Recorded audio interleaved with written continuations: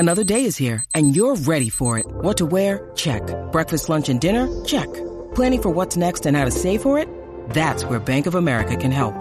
For your financial to-dos, Bank of America has experts ready to help get you closer to your goals. Get started at one of our local financial centers or 24/7 in our mobile banking app. Find a location near you at bankofamerica.com/talktous. What would you like the power to do? Mobile banking requires downloading the app and is only available for select devices. Message and data rates may apply. Bank of America NA, member FDIC. Hey, Tom, what's up, bud? So, unfortunately this morning we got some really sad news, and that our friend Curtis the Stash Lawrence passed away at his home in South Carolina. Yeah, dude. I mean, I'm sure that everybody who knew him is shook, because we're shook, and the impact that he's had on this industry and everybody who, he had contact with. Yeah, there's no doubt. I mean, Curtis wasn't the guy. Just a little bit of framing here. We met Curtis because he was handling Robin Lane from Rules. I can't think of a worse job than trying to manage Robin Lane. But I couldn't imagine a better person to do it. So that's exactly. So that's Curtis. So, Curtis was never the spotlight guy, right? He was the guy that was always behind the stage. He didn't seek the spotlight. He didn't want the spotlight. But one of the kindest, sweetest guys, you'll ever want to know. Yeah, and one of the smartest and tech-savvy guys that you want to know. He threw a lot of stuff our way that, we had no clue of. Yeah, absolutely. It was funny because he wanted to give so much that he went out of his way for giving. Like, you didn't even have to ask for anything because, nothing made Curtis happier than calling and telling me about a new cool Instagram trick that he learned, or some kind of like tech thing that he did. He worked for the Rules company, so he was actually behind the scenes once again managing all their online content and stuff.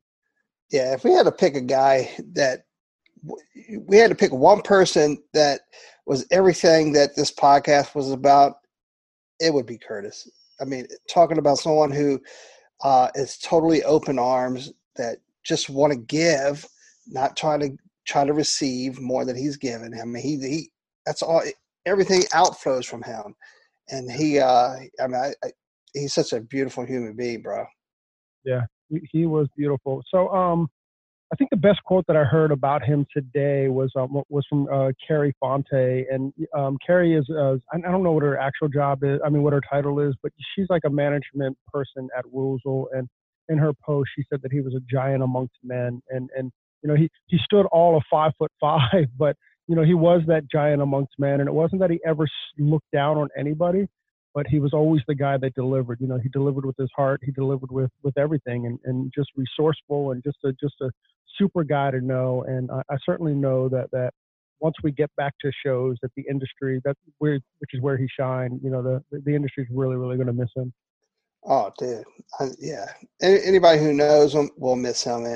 And giant among men is the perfect quote for him. He had a giant heart, right? A giant. What he didn't have a giant of it was the ego, because he definitely he put everybody else before himself. And yeah, dude, it's just not going to be the same, man. Not seeing his crazy bald head and big old mustache. I know it is kind of crazy.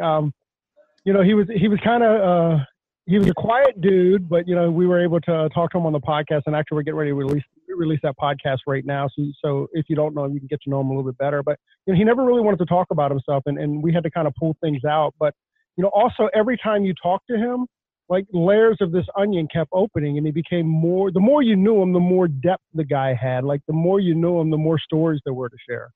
Yeah, and like you said, he was a quiet dude, but something about him wasn't quiet. You definitely would recognize him. You definitely saw him, even though he's sitting in a corner quiet. He definitely was, a spotlight. Yeah. He's awesome. We're gonna miss the dude dearly. I'm very sad because we were definitely supposed to get podcast 2 with him this year. I think COVID kind of slowed us down a little bit there. But you'll see our post about it. He brought many. He brought every single barber that we had on the podcast. He brought to us. So that should say something. He was so respected in the barber world.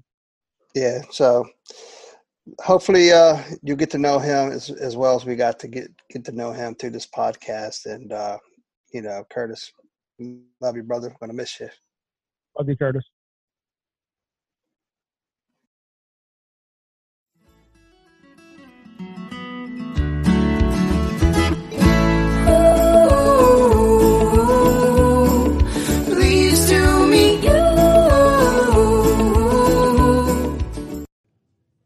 Hey, welcome to your day off. My name is Corey, and of course, I'm sitting with my best friend, Tony. What's going on, homie? What's up, buddy? Dude, man, we got a pretty cool podcast today, man. Yeah, I can't wait. But first, before we get into that, we have a couple people we have to thank, of course. We Yes. have to thank Premier Philly for bringing us up and gave us a classroom this morning. That was our first go at it, so that was pretty awesome. Absolutely. And Salon Centric by allowing us to use the VIP room. VIPs. Yep. This weekend to do the rest of our podcast. Yeah, thank you very, very much, Salon Centric, and that whole sales team and all those people there. So thanks for having us up, and thanks for bringing us in. But our guest today, we met him last June, I guess, right? June of 2018. Yeah, over a year ago. Over a year ago, and we actually met him at a Premier event. That was Premier Orlando 2018. Funny, he was kind of when we did the podcast with Rob and Lane, the Ruzel boys. He was kind of their handler. He was like kind of bringing them through the crowd. And if you know how Rob goes through a crowd, Rob and Lane go through a crowd, they need handlers because they don't get anywhere by themselves. So Curtis was damn, I did it, didn't I? Yeah. So that's our right, guest today is Curtis Lawrence, but Curtis got a really interesting story. He's a barber, and I kind of just can't wait to get in. Dude, one of the nicest human beings. I mean, let's not push it. Dude, I mean, he's been nothing but just I mean, man, awesome. Awesome. Here's what Curtis means to our podcast is that at the beginning of 2019, we made it a conscious effort to bring on more barbers, and Curtis has definitely been the conduit before that because he introduced us to not just Rob and Lane of the Ruzel guys, but he also introduced us to Matty Conrad. And got us on with Matty Conrad and a few of the other barbers, which is just now we've had the opportunity to interview a few or bring a few on the podcast. Yeah, and then hopefully we get a slew of them in the future. But I mean, outside of that, I mean, just as a person, man, this dude's been great to us. Yeah, there's no doubt. Great guy, and and also what he for the podcast we talk a lot about tech stuff, and he's always up on the tech. Yeah, Anyways, we'll get into this. It's over my head, so. I know. So I kind of cat out of the bag, but our podcast today is with Curtis Lawrence, and you can actually find him on Instagram at Curtis the Stash. And if you ever see him walking a convention floor, you'll know why he's called the Stash. So, Mr. Curtis Lawrence, welcome to your day off. Thank you, guys. How are y'all today? Awesome, man. How you doing? I am absolutely wonderful. That's awesome. So, what happened to the jacket, bro? It's hot down here. You never ever see Curtis in a jacket. And he came in today with a jacket. Nah, it's gone. It's gone. Like we don't have executive Curtis anymore. Right? No. Yeah. He's saying it's hot in the VIP room. It's hot in this convention center, period. Right. Man, thank you so much, brother, for joining us. Thank you for having me on. It's been an absolute pleasure working with y'all the last year. I've had a lot of fun with y'all. Oh my gosh, we had shared some a real bunch good of laughs, man. I have a wonderful job where I get to laugh a lot for who I work for, so I'm very blessed in that, I think. Yeah, isn't it amazing though? Just like this industry, like how you can have fun. I mean, we've had a blast doing this, right? Oh, I bet. I can only imagine. And the people you've talked to has been amazing. Oh. And then me. Thank you. Best yet. I know. You saved the best for last, man. No, we can retire after this, Tony. I wish. So, Curtis, where'd you grow up? I actually grew up in Charleston, South Carolina. My father was in the Navy, so we traveled around a lot when I was a child. We kind of settled in Charleston. My mom was from Charleston. My dad met my mother in South Carolina. So I grew up there, went to high school there, went to cosmetology school there, actually. In South Carolina? In South Carolina. So, I mean, we know you as a barber, but you actually have a cos license? I started out Cosmo. My mother was a hairstylist, and back in the day, 1900s maybe. I'm telling. When I started kind of figuring out what I wanted to do with my life and never really thought I would cut hair. My mom did it, and I hated it. I always go to the shop on Saturday and little old ladies are pinching your cheek. I got to sweep up, and she's yelling at me because the towels aren't done. Or I hated it. And then I went off to college and started cutting a couple guys, and I got some money in my pocket, and things were good. And then you start knowing people, and I'm like, yeah, I could do this, which kind of took me down the wrong path at my young age. Yeah. Yeah.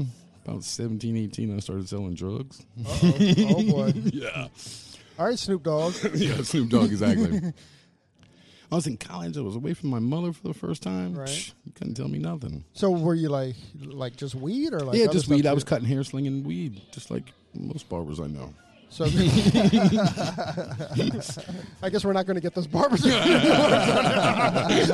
just kidding. End of the game. Yeah, just kidding. So so you were doing like fades and joints? Is that the deal? Fades and joints, and doing it right there in the dorm room. And I had the RA in my pocket because I cut his hair for free. I could basically come and go and do as I pleased. Oh, wow. So I enjoyed it until ATF kicked the door in. What? ATF DA. How much weed were you slinging? Well, I got caught up in a big sting, and I just happened to be like way down on the totem pole, but they took us all down at the same time. Are you serious? Yeah, I'm 18 years old. Wait, you were 18 and you were in the dorm? I was 18 in the dorm, and they kicked my door in. It was 2 ATF agents and 2 FBI and 2 DEA. It was it was a tri-state thing that they were doing at the time. Are you serious? It was huge. What college was this? I was in University of North Carolina at Charlotte. Oh my gosh, Yeah. dude! So when they It's kicked not like in the no door, small school either. no, exactly. That means he had a lot of weed to sling. And it's so funny, it's legal now. I know, it's so stupid. Well, we'll get to that. Yes. What? So, dude, when they kicked your door in, what was your heart doing? You hear that? What you gonna do? What you gonna do? Well, Bad boy, bad boy. Pretty much. Not much you can do, man, because before you know it, there's a couple guns in your face, and basically I was just selling weed. And you were a kid, though, Yeah, too. I mean, was 18. I never had any trouble with the cops. I never even had, basically talked to a cop, Right. Never had dealings with them like that. Whoa. They kick you down or anything? No, actually, I was sitting in my chair and was doing homework. Kicked the door in. More than it surprised me than anything else, Right. Did you have stuff in the dorm? I had a little bit, I never had a lot on me anyway because I wasn't that big, I was just selling weed to the guys I was cutting hair, just trying to make extra money. That was my retail. You don't need pomade. You need a joint. Some Durban Poison, maybe. Some Pineapple Express. Oh, my God. He's selling it like retail. He's got a whole selection. He's in his small time. He's got, like, canisters and stuff. Well, back in those days, it didn't have a name. It was just weed. Just weed. Yeah, there was no strains and all that shit back then. But I am dating myself now. Yeah, right? It was just all trash weed. Yeah, it was Mexican swag. Shake it out of the bag. And to hope you have more weed than you do seeds. Popping in your face.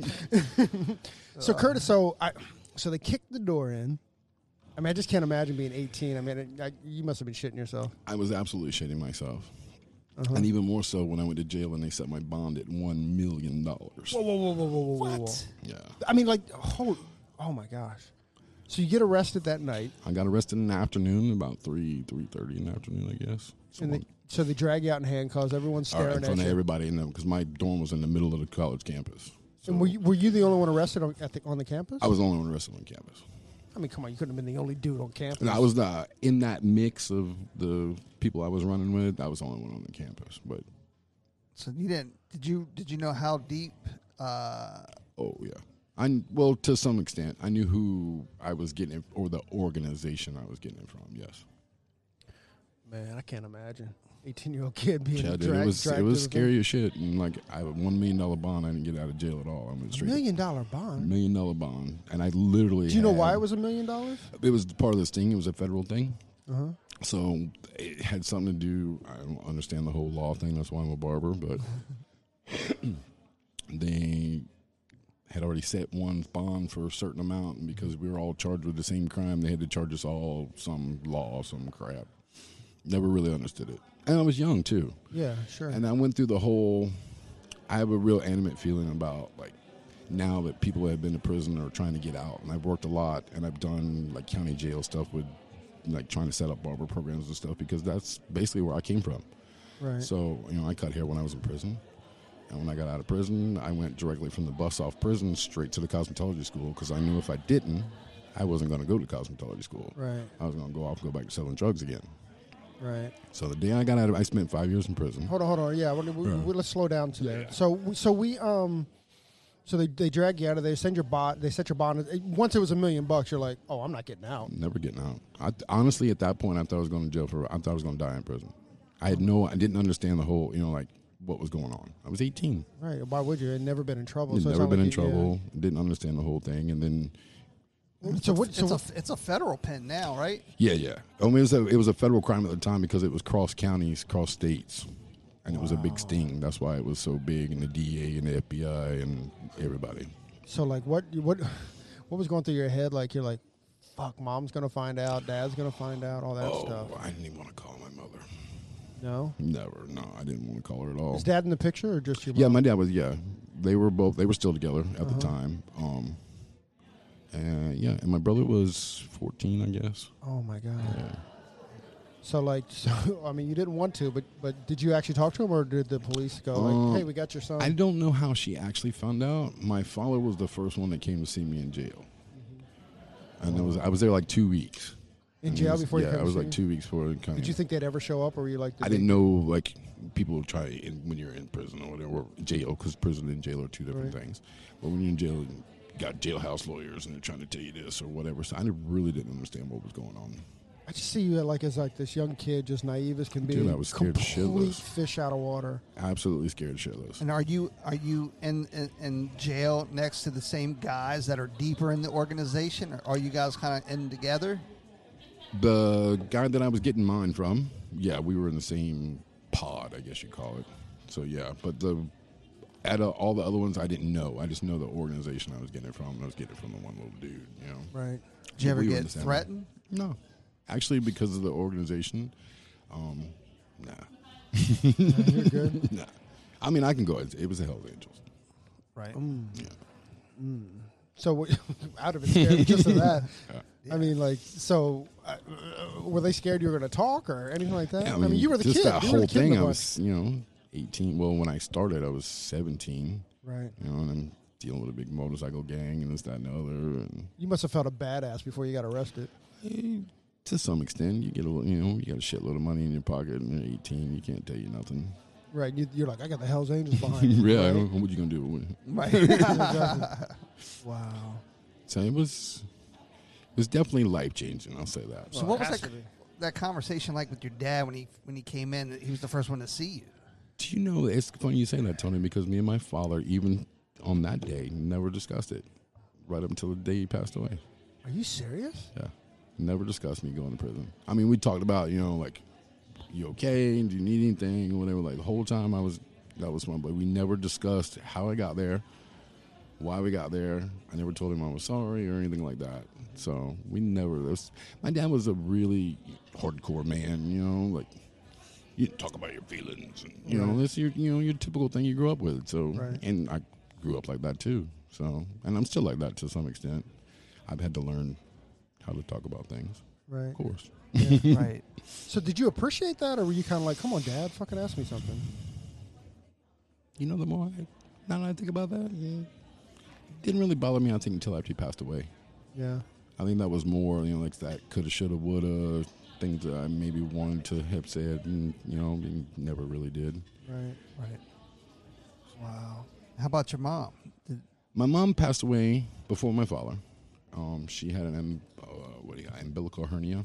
It pinched her intestines off, and she passed away in the middle of the night. Are you serious? Yeah. So my dad found her the next morning. So my stepdad. Mm-hmm. I have a really funny story about that. I'm from South Carolina. We're Hicks. We're hillbillies down there. And my dad and my mom were together, and they split up. And I had a babysitter, and I had a friend growing up that was the babysitter's son, that we were really, really good friends for 4, 5, 6, 7 years. And when I turned 11, I found out he was my half-brother. Dad was dibbling the babysitter. So when mom and dad got divorced, my dad moved 2 blocks down the street to my stepmom's house. Oh, my gosh. Everyone has the same name on that block. Yeah, almost 20 years later, Right. they get divorced, and my dad goes back down the street to my mom's house, Oh my gosh. and they got remarried. Are you serious? Yeah. So he was your stepdad and your dad. Yeah. Isn't that funny? Well, we do shit like that in South Carolina. Apparently. There's no denying it. Yeah. Whoa. So, But no, talking about the conversation with your mom, did she ask you like how in the heck you get in here? When Oh, she my came mom in? reamed my ass. she reamed your ass? Yeah, she reamed my ass. What the fuck are you doing? Are you crazy? You know, like, well, she probably. Yeah, I mean, of she course. probably. You probably Yeah. embarrassed her a little bit, right? oh, of course. I mean, because, you know, now she's got to explain why I'm not around, you know. Mm-hmm. So, yeah, it was that thing where you don't really talk about things, you know, until you Right. get older. And you really realize when you should have talked about things. Right. You know? But how long were you in jail before you got the actual sentence? Almost a year. Oh. So you waited a year in jail before About you got. 9 months with I got what they call a bond reduction. So they dropped my bond from $1 million to $150,000. And in order to get out, you have to pay 10%. 15 grand. Yeah, right? so you had to pay $15,000 to get out. My mom's like, yeah, no. No. I'll see you in 5. Yeah. Goodbye. So But they supported me all the way through. My mom came, you know, like I pled guilty, of course. And they, you know, What do they you had do? me on tape. You know, Right. I was guilty as all. Oh, they had you on tape. So Oh yeah, they, they. I mean, it was a big sting for a long time. So Right. they had audio recording. They had me on videotape. Dude was across some other dude's dorm, pointing a camera through the window, and Oh, they the had me. whole Oh yeah, thing. I mean, it was a Coming big in sting. big. It took. I think it was a 2-year investigation. Oh my goodness. And like I said, I just got wrapped up in the whole thing. Little mediocre, little slinging nickel bags. You know, I just got wrapped up in the whole thing. They were But getting it a definitely- haircut too. Yeah. Definitely changed my life, though. I mean, had to have. You had no life before 18. I mean, you're No, 18 yeah. I mean, I guess I woke up and became a man the day I got arrested. the day you got The arrested. day I got arrested, because now I'm faced with an institution with grown-ass men that I don't know who the hell they Grown are. ass motherfucker. Grown-ass, tattooed, crazy. Yeah. I have so many. So, I mean, like, you know, were you scared, like, oh, I'm going to get raped up in here? Because, you know, when you're a kid, you kind of think that that's what prison life's about. Yeah, I mean, of course that crossed my mind, because as soon as they think jail, that's like the first thing you think about, you know? Yeah. Not once. Never really had any issues with that. Like I said, once, it's kind of weird. Not once. Not once. It's kind of weird when you get like when you're in prison, you have a certain job. You almost have like an entitlement to that job. The barber is that entitlement job when you're in prison, because it's one of the few jobs of the prison that I was at that you could that prison actually paid you money. Oh, really? Yeah, so it was the only paid job on the whole facility. So it was a coveted job for one. Everybody wanted to be the barber because you got money for doing it. Right. It was like 18 cents an hour, but But whatever. you still, you know. Yeah. So it was a coveted job, and then it came with a little bit of power, and you know everybody. And I mean, it's the same thing that I was doing when I was in college. I was just doing it in prison. I just wasn't selling weed no more. Right. So how did you get that coveted job? In prison, I hate to say it this way, but it's a racial thing. So you have your black barber, you have your white barber, you have your Hispanic barber, you have your Asian barber. Right. And I was next in line. How are you next in line at 18, though? Well, they kind of knew I cut hair, and I cut a couple, you know, you take a razor blade out of the thing and stick it in the comb and do a little haircut thing. I had done that to a couple guys because they knew I cut hair. And it's a hustle. So it was a way for me, you know, I could get money, I could get things off the commissary, and can buy soap, shampoo, socks, because they don't give you none of that stuff when you're in jail. You have to actually buy that. Right. So, yeah, it was hard, I guess, in a way. Being that I was so young, I guess, it was easier to adapt, I guess. Then I Yeah. didn't have any, okay, well, this is the new situation. I just deal with that now that I'm in that situation. Right. And I was sentenced to 10 years, and I did 5 years and 7 months on 10 years and got out on parole. Good deal, man. Only stayed on parole for a year. So once you got the official job, did you get like legit clippers and stuff? You didn't have to do. You did, like, but they any- were chained to the wall. chained to the wall. Yeah, so you had your cord that plugged in the wall, and they had like a link chain that was welded onto the, like an Andis Master, Right. Welded onto the housing, and then it was actually chained, bolted into the wall, so you couldn't go with the clipper. Same thing with the scissors. They were all to a chain. And at the end of the day, you had to turn them all in. They'd sign them out. Next morning, you come in, they sign them back out to you. They lock them back up on the wall, and you do your thing for the day. Wow. What are you going to do with clippers?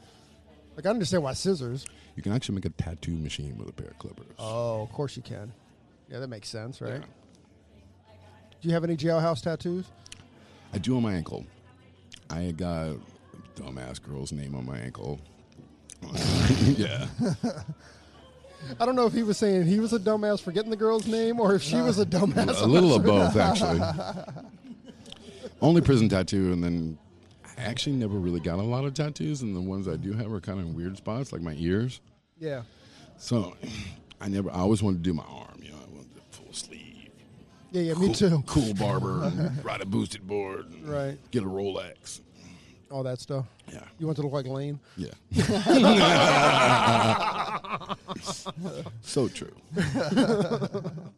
That's great. So, so what was it like when that gavel came down, the proverbial gavel, like, goosh, you got 10 years, brother. That hit me hard because the attorney, which was what they call a public defender, so the court. You mean a public defender that they call an attorney? Yeah. So the court appoints you somebody, and then you go, and he represents you, and he's got like 1,000 cases, and they try and run them all through in 5 minutes. And Right. I really don't think the judge even knows you other than your name on a piece of paper.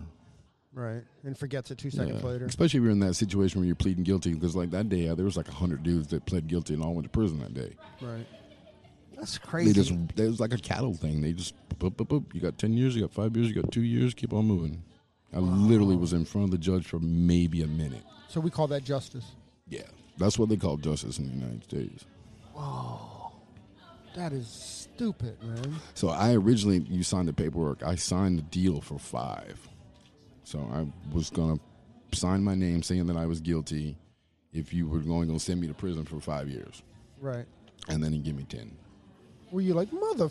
Well, it's something to do with the prosecutor, and he was talking about the big sting and this, that, and the other, and it really had nothing to do with me because I was way down on the totem pole. But he was making the sting. They always do, Yeah, right? of This guy's course. the worst guy in the Yeah, world. of course, yeah. Right. I watch Perry Mason.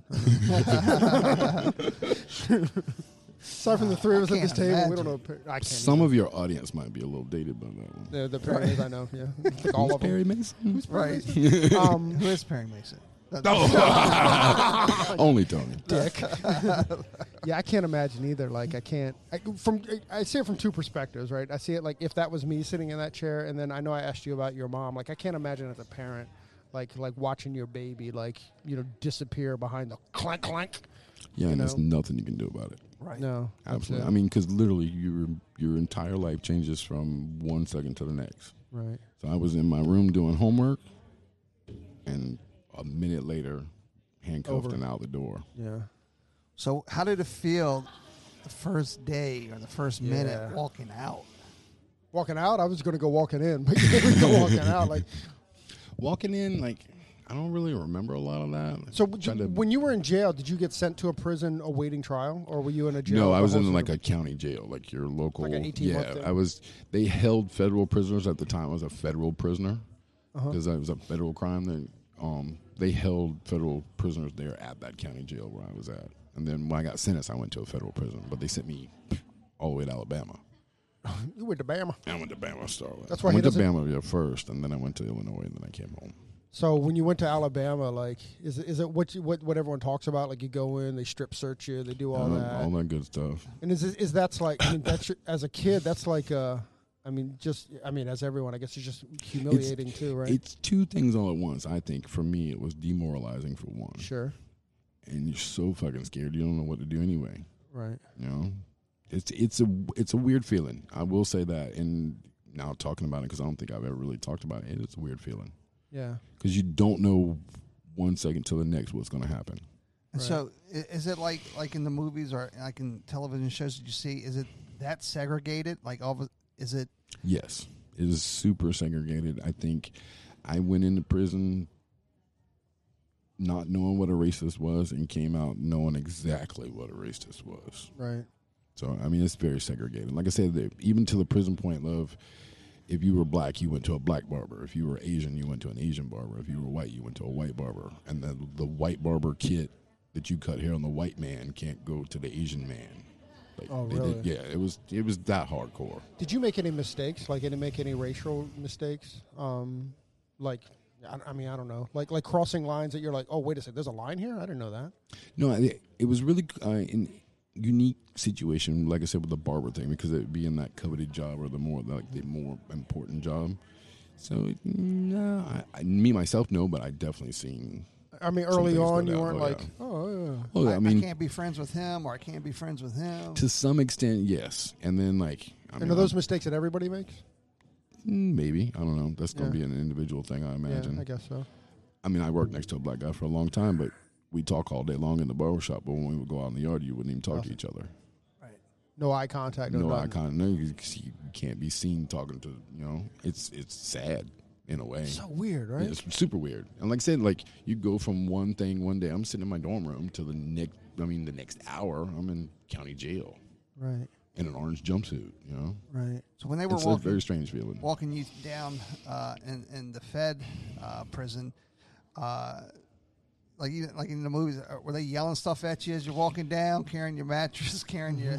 Actually, when I got there late at night, so everybody was already like in the racks. Yeah, everybody was already asleep, and they put me in like this holding cell thing till the next morning. So. Oh, you got lucky. Yeah. God, I remember all that now. Right. Y'all actually having this conversation, I remember all that. And you have to carry all that shit in with you and stuff? When you go, you actually take nothing with you. Right. And then, like, before I went to prison, like, all my stuff that, like, when I went to jail that day, they took my watch and my ring and my shoes and my shoelaces, and they take all that. But before you go to prison, you either donate it or you send it home because you can't take it with you. Right. So they give you prison gear and all that good stuff. All that stuff. All that good stuff. And then is there, like you said, you had to buy everything. So do you get a first run of like, here's your soap, and then the next next they give run? you like 3 pair of pants, 3 shirts, 2 pair of underwear, 2 pair of socks. So if you want any more than that, you gotta buy it. You gotta buy it yourself. And was it expensive? Like how much was like a pair of socks? $2. $2, and then but $2 in prison is like $200 on the outside. Right. Like that's hard. You got to really. And could your mom or could your family members like they add had to money make to you the money, but commissary? it's a process, so they couldn't bring you money. Like if she came to see me, right. She couldn't bring me actual cash money. She had to bring like a money order and put it in this little thing, and then it had to go in your account. And you had to wait for it to come on, and then you could go to the commissary with your little card. Right. So it was a big process. Yeah, it's definitely something that I'll always remember.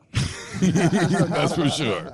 Yeah, there's no doubt. Yeah, So did you bunk with a newbie, or did you, or they put you? I was in a big. Bubba? There was no like bunk. Like we didn't have like individual cells. It was like one big room with there were 88 people in each pod. So I would think that would be scarier than being in a cell, because at least in a cell you get at least a little relief. You got a little bit of closure or somewhere you can get away. And that is it's a little bit weird because you are in one big room with 88 other people, and never had been like that ever. Had been to summer camp or shit and 88 like murderers or 88 like real motherfuckers. Everything from rapists to child molesters to everything. Was there like one guy that kind of ran everything? His name is Curtis. No, hell no. Yeah, there was. There's in each racial quarter, I guess you'd say. So it was all white dudes in this pod? In my pod, no, but very segregated. You sat together, you ate together, played basketball together, you did everything together. God, that would one stayed on one side of the room, the other one stayed on the other side of the room. You don't mingle. Damn. And somebody made that up like 50 years ago, and it's still today. Yeah, or even more longer than that. It's just, it's dumb, it's stupid. That's so crazy. I know, I personally know somebody who's lost their life over something like that. So over something dumb, just like that. Some stupid racist bullshit, Right. It's funny how like as a society, everything, even technology, everything evolves except for like the prison system, and, like certain systems. Oh, we don't. That would be a whole nother podcast. You want to go down prison reform with me? That's a whole nother podcast all by itself. It's funny how some things they don't believe in reforming or changing. Nothing. I mean, I get the whole punishment thing, and I've always said this, and you probably heard me say this too, Tony. Is in America, if we did certain things like certain countries do, if you steal something, I'm going to chop your damn hand off. We wouldn't have that problem anymore. You know? It's true. It's true. I like my fingers. Yeah, exactly. I was in Saudi, right? And I was in this. First off, jewelry stores in Saudi Arabia are totally different. It's not like a couple pieces of gold under the glass, right? No, it's like the walls are covered. Like I don't even know how you distinguish each piece because it looks like Mr. T's chest, right? There's so much gold on the wall that you can't even like figure it out. And there was this watch sitting on a countertop. Did you hear me? Sitting on a countertop is a Rado watch, right? And I'm looking at it, and it's like hip hop star, right? It's like diamonds, and between each bezel, the diamond bezel between each link, there's diamonds. Jay Mazur's and watch. It was exactly. It was totally crazy. So I take the watch and I flip it over. There's 1.2 million royales, and at the time that was like $250,000 just sitting on the countertop, right, in Saudi Arabia. I go, I could run out this door, and they couldn't do anything about it. And then I realized you need a hand for your wristwatch to fit. Because if you don't have a hand, your wristwatch is going to keep slipping off like that. So it was definitely a deterrent. Well, I wasn't going to steal it. Let me be clear. Of course, yes. But it's just weird how culturally it's so much different. You know what I mean? Like they didn't care that it was, nobody's going to steal that. You know? Who's going to touch that? No. I did. Here, I was like, you can't sit your bottle cap down. Somebody don't walk by and going to get it. You know? Exactly. That's crazy. Yeah, even like, what, is it Singapore? Or yeah, Singapore, right? Yeah. Singapore, with a dude with chewing gum. With a cane, they cane that yeah, kid. they cane that how kid. clean that city is because nobody's chewing gum and spitting it out or littering because nobody, you want the rear spank with that big old cane. You know No, what I mean? sir. No, So- sir. I damn sure don't. I will properly discard it. Exactly. Recycle? Trash. Right. Yep. I'd be worried right now I'm worried about what recycle is. You go to like recycle, you're like, which one's recycle? Is paper recycle? Is But driving up here and like we're talking about, you see trash bags on the side of the road and, it's just like, here's waste, it's somebody else's problem. Yeah. Exactly. I think a lot of cities in America have come that way now. Yeah. Somebody else's I problem. think we're so fortunate because we all live in D.C. and like D.C. is just such a clean city. You don't even realize how clean it is till you're outside of the city. Really, Exactly. Right? You know I what I mean? definitely noticed that. You go to New York, you're like, what the hell is hell? going on? You come to Philly, you're like, what in the world is going on here? I really, I had never been to Philly until last year when I came for a premiere last year, and I was like, oh, this city's dirty as shit. Tony and I were talking about this last night. There's so many homeless people right around the convention center. Now, granted, like it's covered, so it's a place for people to sleep and stuff. But we were talking about like almost nobody panhandles. Like you see lots of homeless, but they're not panhandling. Like in D.C., like everybody's panhandling, right? Like keep your hand on your wallet. But I never got that sense. I mean, it's actually. As we were walking, it was more from a place of empathy, watching like what their life was, as opposed to like in DC where you're kind of like, get away from me, you know, like because they're in your face panhandling. So, anyways, I don't know how we got sidebarred on that, but you had a home in prison. I had a home in prison for 5 years, Got and I did tattoo get on your out ankle, finally. Mom. Yeah, I got a tattoo, of mom on my ankle. That's Crazy. right. So what was the day like coming out? It's a lead up because you find you know what day you're going home, so you're counting on days down. I got 100 days. So left. I out got of the 50 10 years, days. you knew that what Well, day? when you go in, you go through a series of things. You talk to counselors and this, that, and the other, and they give you a social worker or a caseworker kind of thing. And then they give you what they call your out date or your parole date, this, that, and the other. So I had a parole date. I missed the first one. They didn't give me a parole the first time. And then I went to the second time. They granted me parole, and I got to leave. But I had to wait 48 hours because they had to verify my address before they would let me go. So they gave you parole, and then you had 48 hours. Yeah. Okay. So And that's actually probably the most dangerous time when you're in prison. I was going to ask that. Yeah, it's You probably don't the tell most- anybody, right? You're like, oh, Yo, I didn't hell make it. no. I didn't make it again, right? Yeah. Nobody's ever made parole on the yard. No. And then you're always going, like, I'm just going to the jail hall. Yes, going home. But you just don't tell nobody that. Hey, What's that? Because if anybody has like vendetta or something? or that, I mean, I never really understood that whole thing, or out of a respect thing for the man that you've been next to for the last 5 years, it's going to be there for the rest of his life. Right. That makes sense. You don't tell your cellie or nothing. Nothing. Nothing. How many Your cellies? date's like like your dates to yourself. You don't tell your date to anybody. Wow. Another one of those weird prison things. Isn't it? Or weird prison things. But you know, you know how like have you been so excited for something you can't wait? And Oh, you're dude, so the anxious. anticipation. I mean, you cannot wait. You're like, that motherfucker's literally- smiling too much. I He got a literally date. counted the days. I took a little piece of paper and I made a little calendar, and I literally counted the days of the last 6 months every night before I went to bed. Oh, hold on. I'm confused now. So was you said you had 48 hours? So what were you marking off for 6 months? So your parole you know hearing? what day you're going to the parole hearing. Right. So So you're you marking know that what day day. off. You know what day, but you don't know what your fate is. So you can go home that day, or you not go home that day. Right. So you count me because you got a 50-50 chance. So of course we're very anxious. You know, I'm thinking that whole anticipation leading up, the anxiety of that is just intense. You're like, man, why are you so happy, man? Why are you so happy all of a sudden? That going home thing is amazing. Then I got home. My brother picked me up from. They flew me. I was in Illinois. They flew me from Illinois How'd you back get from to Charlotte. So how'd you get from Alabama to From Illinois? Alabama to Illinois, Con Air.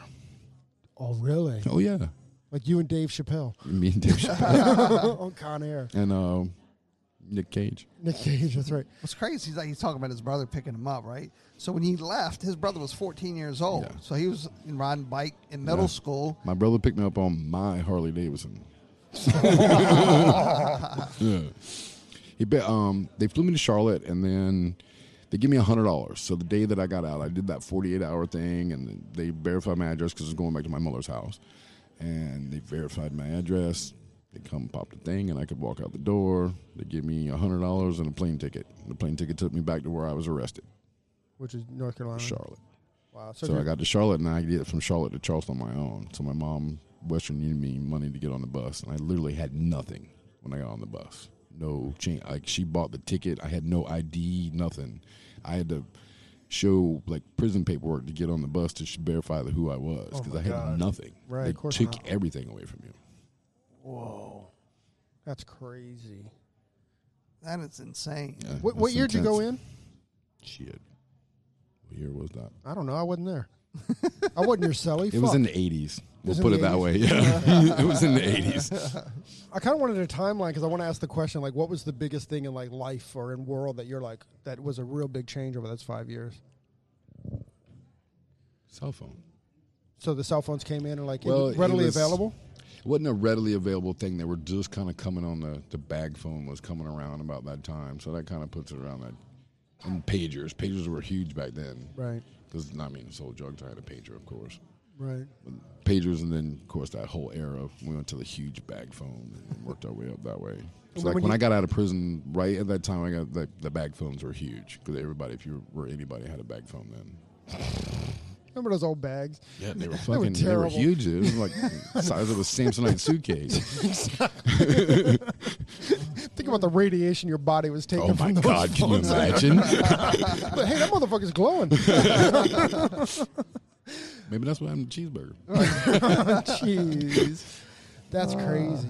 So that was a while ago then. I mean, Yes, that was I a mean, very, very, very long time ago. You must be And, like 88 years old or something. Old some motherfucker. people say that. Some people say I was Jesus' barber back in the day. That's crazy. Or Adam's barber, however Adams, you want to look yeah. at it. Yeah. So you get back to, like you said, you got back to Charlotte, but you knew. I knew that leading up to that getting out day, you're either going to go or you're not going to go. So what's my plan? What am I going to do? And, of course, talking to my mother and everything else. So I'm like, all right, I'm going to go to cosmetology school. Because back then it wasn't cool to be a barber. You know, like in the 80s, like it was just the old dude that shook in the corner and like nobody went to him, you know, like, or he was It was like sleeping. $7 haircuts, Yeah, right? it was not even. It was like $3 back then, Right. you know. So, or he was sleeping and you didn't want to mess with him. Right. You never wake up a sleeping barber. That's your next tattoo. Yes.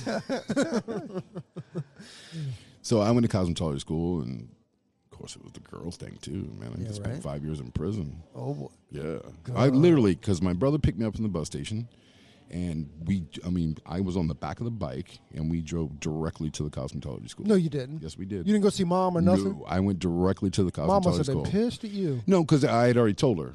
Because I told her, I'm going to go do this first because I've got a bad feeling just about myself and knowing how I am. If I do any kind of deviation from my plan, Right. it's never going to happen. Well, I have mad respect for you. 1, 2, I can't imagine, and I got to be like sensitive when I say this, but like you went from like the world's most masculine institutionalized thing into cosmetology, school, which is like, not the world's most masculine. No, not at all. So how? I mean, I can't even. Well, imagine the school what that I went to wasn't. I mean, of course, we had the one very special guy there, right? But for me, it never really.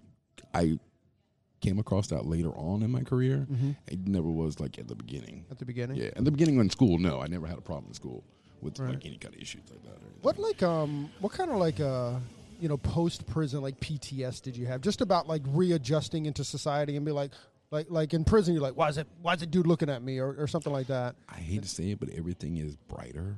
Everything smells different. Yeah. When you're cooped up in a room and you only go outside 1 hour a day for 5 years, and you walk outside, now you're outside, you're in the rain. I hadn't been in the rain for 5 years. Whoa. Rain hadn't touched my skin for 5 years. Wow. So it was different. I mean, I sat in the rain and cried one night. Are you serious? No, of course. I mean, there's things you miss, man. You're told from the time you get up in the morning till the time you go to bed at night exactly what to do, when to do it, how to do it. Wow. And then they kick you out the door. And some guys do it for 20, 25 years, and then they kick them out of the door. I can't even. So, I mean, that's why a lot of guys get institutionalized. They get out. They try their hardest to stay out, but it's easier to go back. Right. It's crazy. It's super easy. I know a lot of them like that. Oh, I can't That's imagine. crazy. Were you ever scared that you were going back? No. Nah. I mean, of course, we've all done dumb shit. Right. I got pulled for DUI after that. That scared me because I was like, fuck, I'm going back to prison now. What the fuck? Right. But no, I mean, it never really bothered me because I had a whole different track about what I was focused on at that time. And it was like, I was 18. I didn't have a track back then. Right. It was just kind of whatever happened. But that growing up, that first day, I guess, going to prison, I was like, all right, I got to focus. I'm going to go, and this is what I'm going to do. And you kept I've that always focus. been that way. And whatever I do, I go fucking 1,100 miles an hour For at it. good or Whatever. bad, right, dude. exactly. Straight at it, right at the mountain. Boom. This is the way I've always been.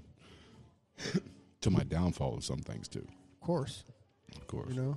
Wow. Yeah, good for you, brother. So I did the cosmetology thing, and I went to a really cool cosmetology school. That was a pivot point school. Oh, cool.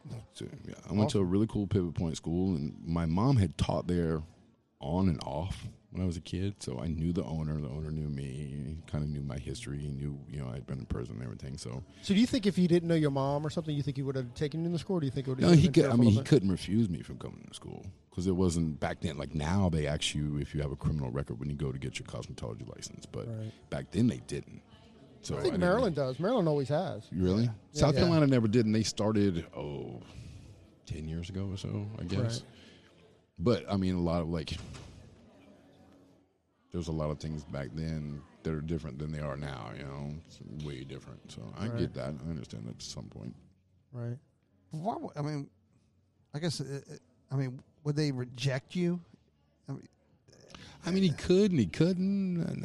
I mean, if I found out that, I could sue him or something. I guess I don't know. Right. Yeah. Right. Yeah. So, but I knew her because she, did it. My mom worked for Redken for a long time. My mom was a hairstylist.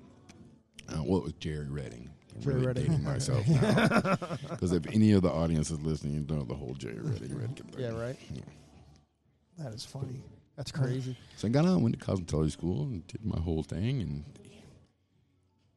sucked at cutting hair. Absolutely sucked at it. But you were a barber. You had 5 years experience. Guy hair. Right.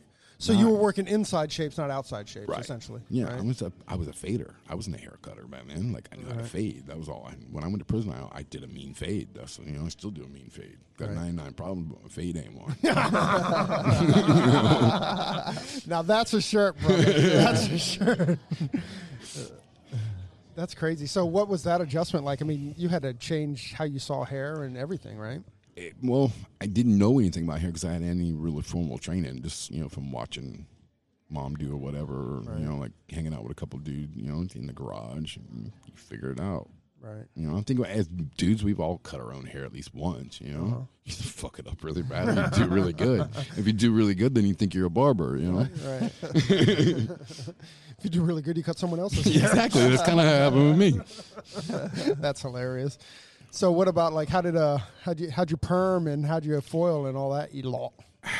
absolutely sucked at that too, and did not understand the whole theory and law of color. I was completely lost. It sounded like Charlie Brown when that lady was talking. Oh yeah, totally. But then something clicked one day.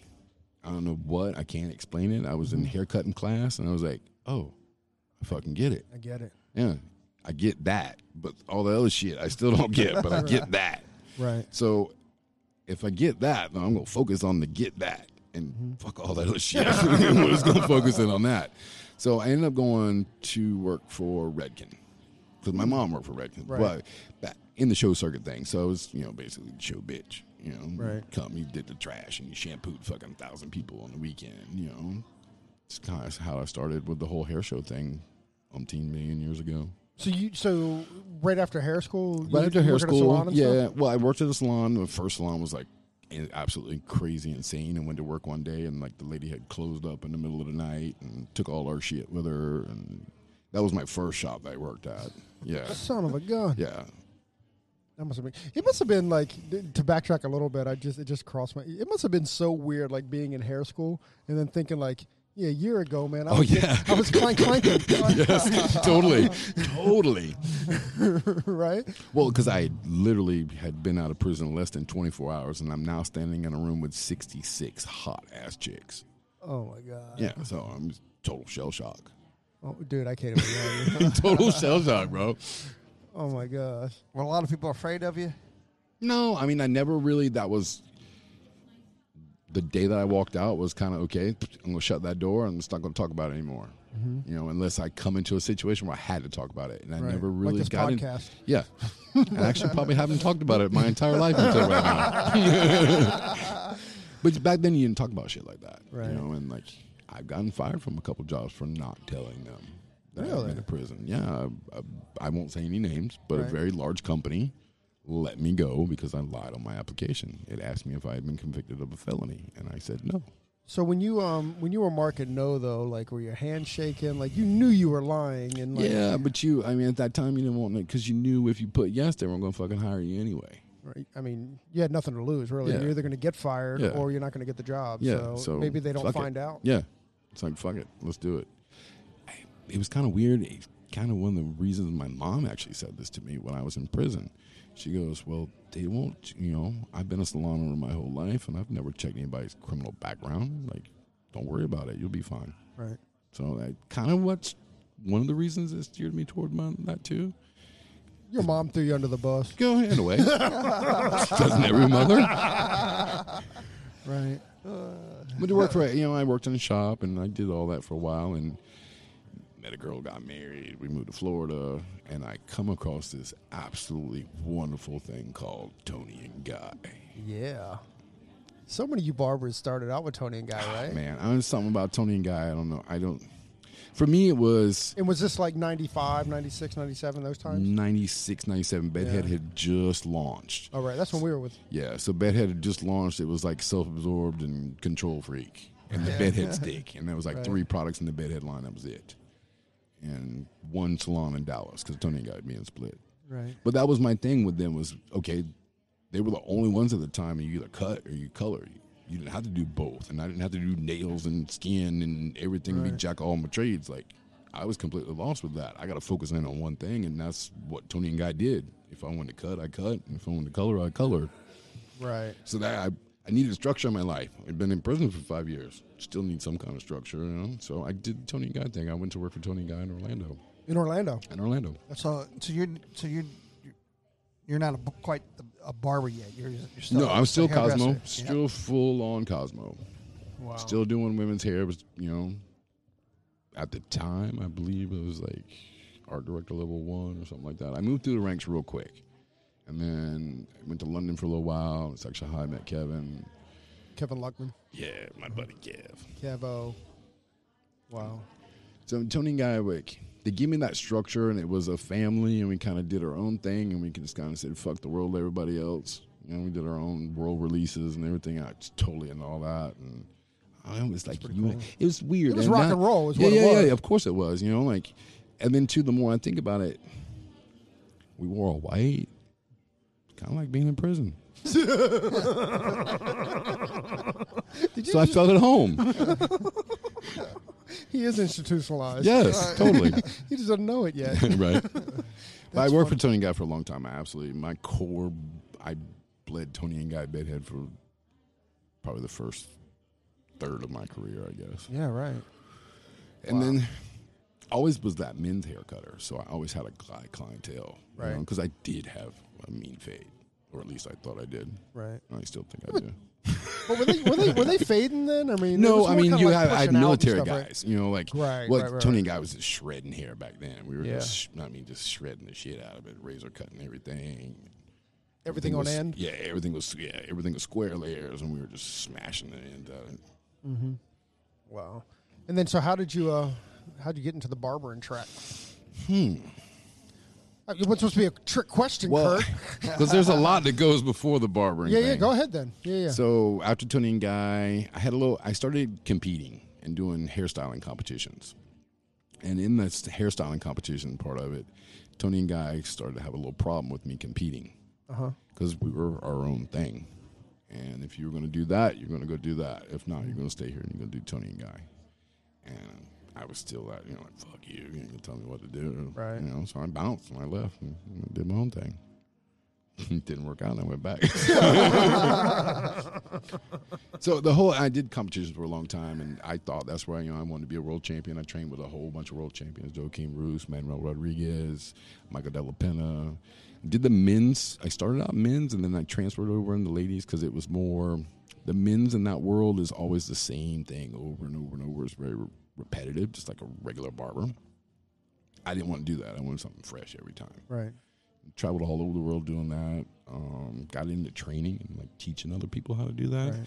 Because, like I said, I've always been that one to do go at anything for 100 miles an hour. So when I got into the whole competition thing, I would train for 4, 5, 6 hours at a time. Oh my gosh. Yeah, that's what you do. It's OMC is the Organization of Mondale Coiffure. So at that level of competition, it's something you have. I mean, you're doing an 18-minute blow dry from soaking wet hair. You got to know point A to point B to point C to point D, and you can't be bouncing around. You're wasting time. So it's a system. By the time you work your way around the entire chair, you're done. You know what's amazing to this is that, certainly our relationship, or we met you've always been the behind the scenes guy. Yes. And until this moment, and I don't mean this in any disrespect at all, but until this moment, I didn't realize how deep how thick your foundation is. Right? I never never really. Everybody says that to me. I've never really thought that myself. But you've done a lot of stuff. I have, man. And you've done it at the highest levels. Well, that's because me doing everything 1,000 miles an hour. I'm going for it.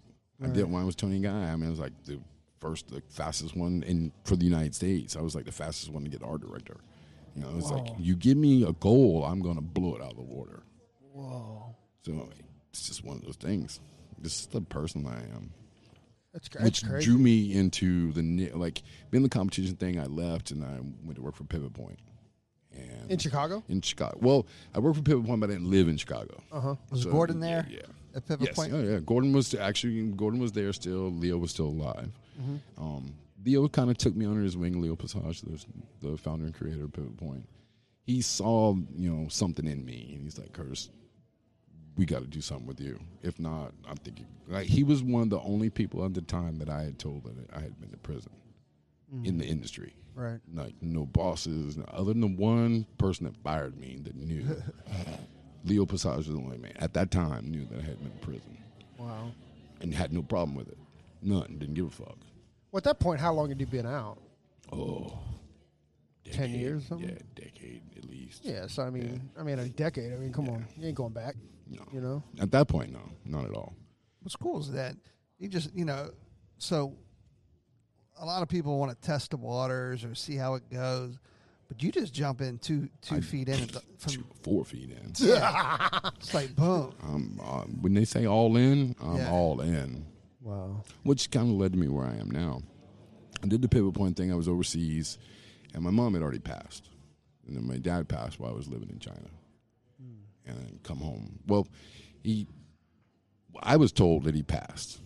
And I come home to find out that he didn't pass. They had revived him. But nobody called me and told me. They don't tell you half the story.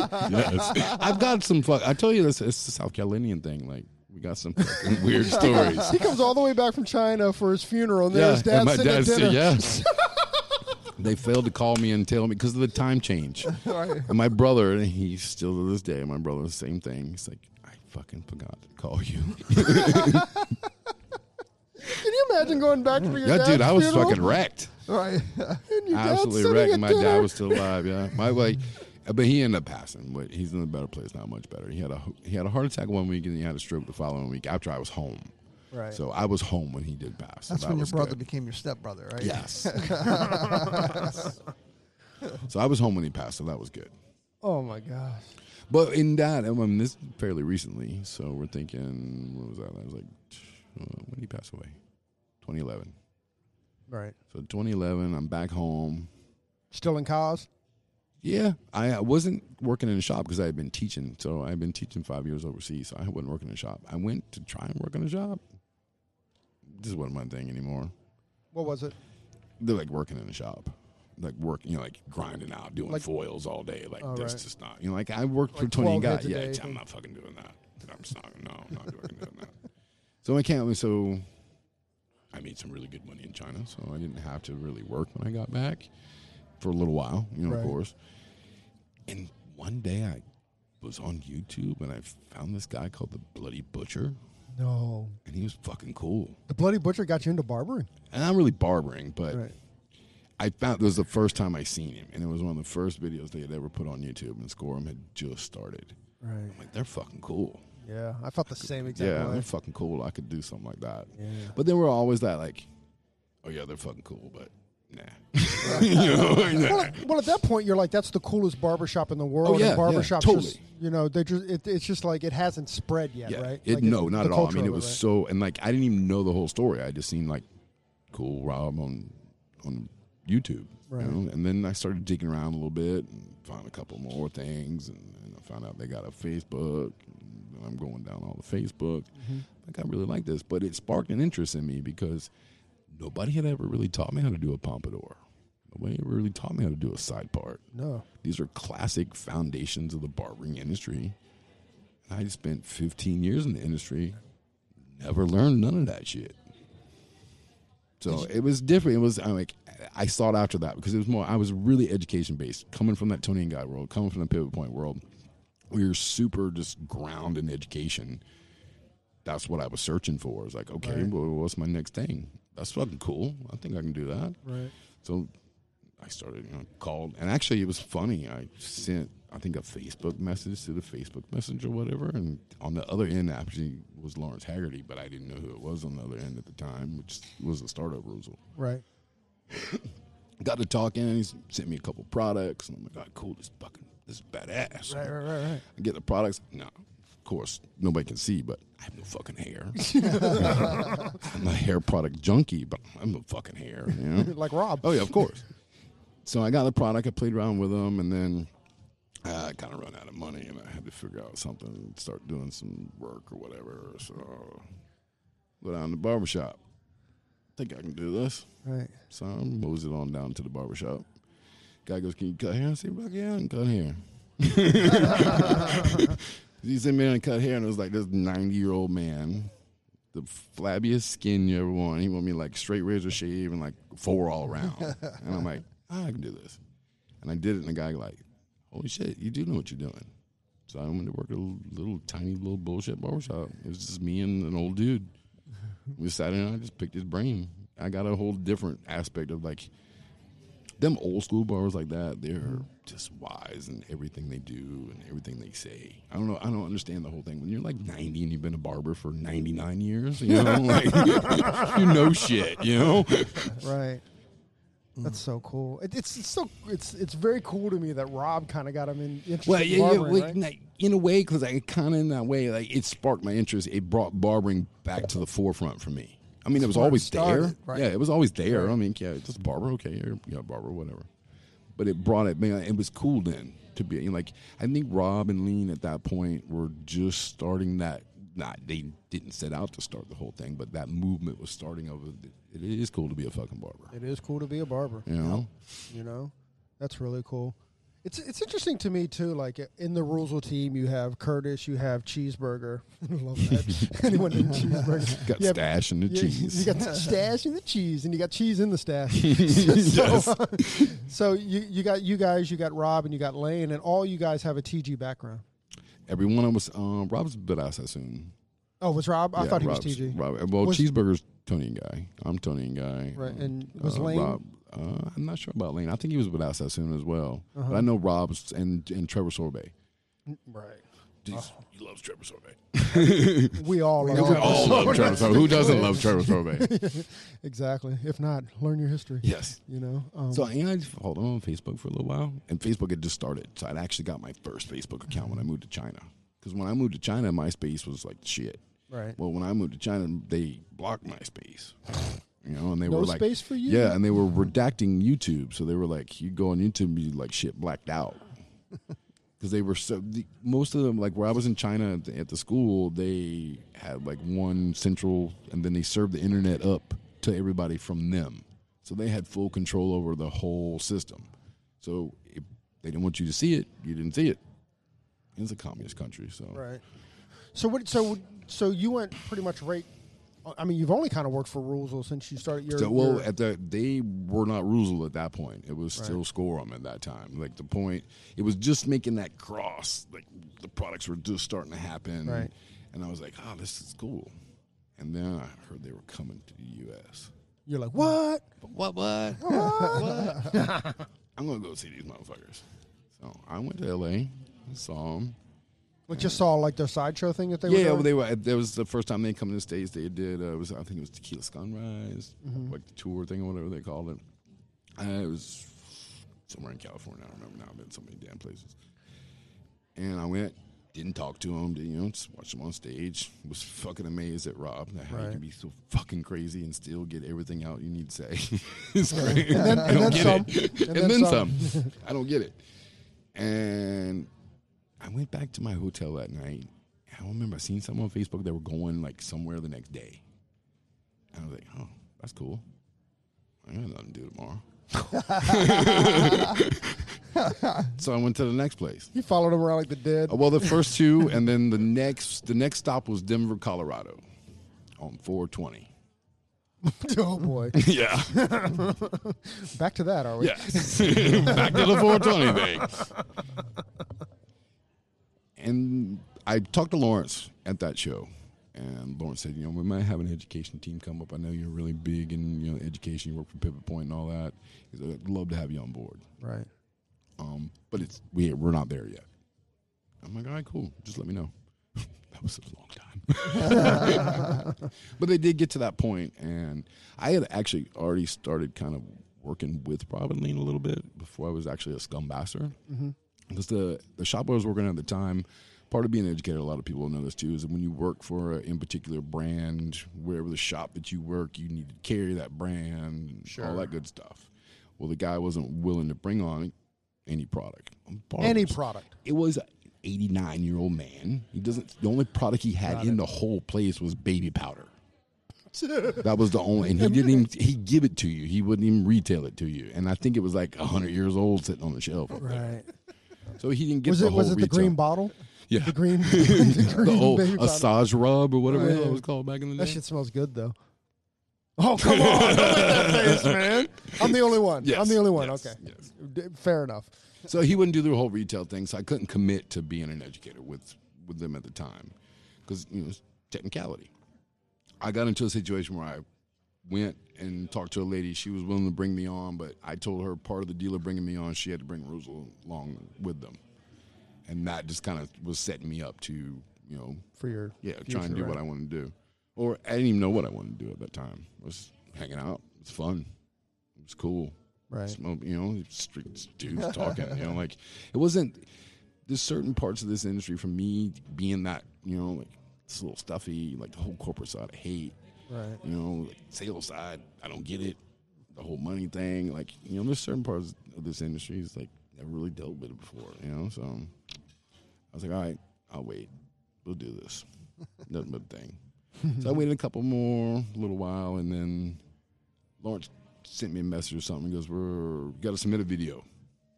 You gotta do a 5-minute video. Don't make it look like a music video, and send it in by a certain date. I'm like, all right. Well, I literally like went down to the wire on that one. I made the video like on Thursday. It was due like Friday morning. Oh my gosh. Yeah. Turn the video in, and I get a little email like a month or so later that I got accepted and was going off to Chicago for my training. Whoa. So Who did the training? Robin Lean. Well, Robin Lean did like the first day of the training, and then it was George and Becca Got for it. the rest of it. And I got on the Scumbastard thing, but then the job that I now do at Roosevelt, I did at Tony and Guy. Well, tell the listeners what you do at I'm Roosevelt. model event coordinator. So anytime Robin Lean or our Scumbasters are our educators, is what we call them. Anytime we come to a show like Premier Philly here, I organize all the models that they're going to use on stage. So that's all the prior work that's done, the behind-the-scenes guy that you don't see. Everybody gets to see these beautiful models walking down. Well, where did she come from? Right. You know, that's what I do. I get out and slump and find them people. So if you know, if Rules was coming to your town and you want a badass haircut, you got to get in touch with Curtis, Yes. right? I would prefer you to, yes. I would very much so. And I can guarantee to make that happen if you got a great head of hair. There you go. I'm no good to him. Me either. But you got a great beard, though, Corey. Thanks, Kurt. I appreciate that. Dude, what a very, very cool story. What a ride. Sometimes, sometimes I think, like, what the fuck? Right. Sometimes I'm like, why am I not dead at this point? Right. That means you've lived a good life if you're saying, why am I not dead? Yeah, well, the first couple of years with Roosevelt was a little rough. That's cool. You know, again, Curtis has been awesome to us. He's introduced us to so many barbers, thanks, and we. Well, I count y'all as my friend, so. Well, we count you And as a friend as well, friend. I fucking enjoy listening to y'all. It's my day off, and I'm fucking listening to the hair industry. I've done that since the day I found out about it. Every freaking Monday, I listen to the podcast. I'm cleaning my house, washing clothes, and I'm listening to the podcast. That's what I do on Mondays. Bro, you should see the smile on my face. Right? That's what I do. I cool, enjoy it. man. And Appreciate it, bro. I get to hear other sides of people's stories and stuff. Right. I think that the whole era we're in now with this whole audio thing, I think it's really cool. So, and it's something I don't have to sit and do. You know, like I can do other shit and listen to you. But that's you the know, amazing thing about podcasts. I mean, not just our podcast, but any podcast. It's so passive listening. Yeah. You know, and for me, like I'm a sponge for information. Right. So it's such an easy way to get information while I'm cutting the grass or while I'm doing. And I'm a whatever. multitasker. I'll do 100 things at once. So At 100 miles an hour. At 100 miles an hour the whole time. So that's awesome. Mr. Curtis Lawrence. Curtis Lawrence. He's always been Curtis the Stash to me. So that I don't think a lot of people don't really know my last name. So. I No, didn't- 'cause I it's knew funny. about 4 Been minutes that. ago. Before the podcast started, Katie's like, what's his last name? I said, Fuck, I don't know. Stash. Stash. What's his middle name? Yeah. The. Curtis the Stash. Right. Well, there's been TikTok. When I opened a TikTok account, I did that. I put my first name and then The Stash. The is my middle name, and then Stash is my last name, so it would come out as Curtis Curtis the Stash. Stash. I love it. Stash. Curtis the. Curtis Stash. That's awesome, Mr. Curtis. Once again, thank you for the friendship over the year. Thank My you pleasure, my for spending the this hour with us, and thanks for telling your story. Thanks for being brave enough to tell your story because I know it's tough, and you said you hadn't told it much. I hadn't. There's very few in the. It's embarrassing in a way. I mean, yeah, Sure. it was weed, I went to jail, whatever. But for a long time, like, you have that stigma on you about that's the reason why I went to jail for weed. That's so because silly. I now have a prison record. I'm a rapist, a murderer. Just because I went to prison, but you don't know what I went to prison for unless I Right. tell you what I went to prison for. Right. Now you have all those friends that are those things. So now when you start walking up these convention centers and people walking on the other side of the hallway. Yeah, this podcast might get me in a little trouble. Look, he came on to do the podcast, and now he'll never have a job again. Yeah, right. You can't lie anymore, sir. Yeah, well, Kevin, if you're listening, I'm coming to London. He better listen. Right? Yeah, a matter of fact, I'm sure he is. I'm sure he is. Well, he's changing Theo's diaper. That's it, man. So, Mr. Curtis Lawrence, the Stash, Curtis the Stash, thank you very, very much for joining us on your day off.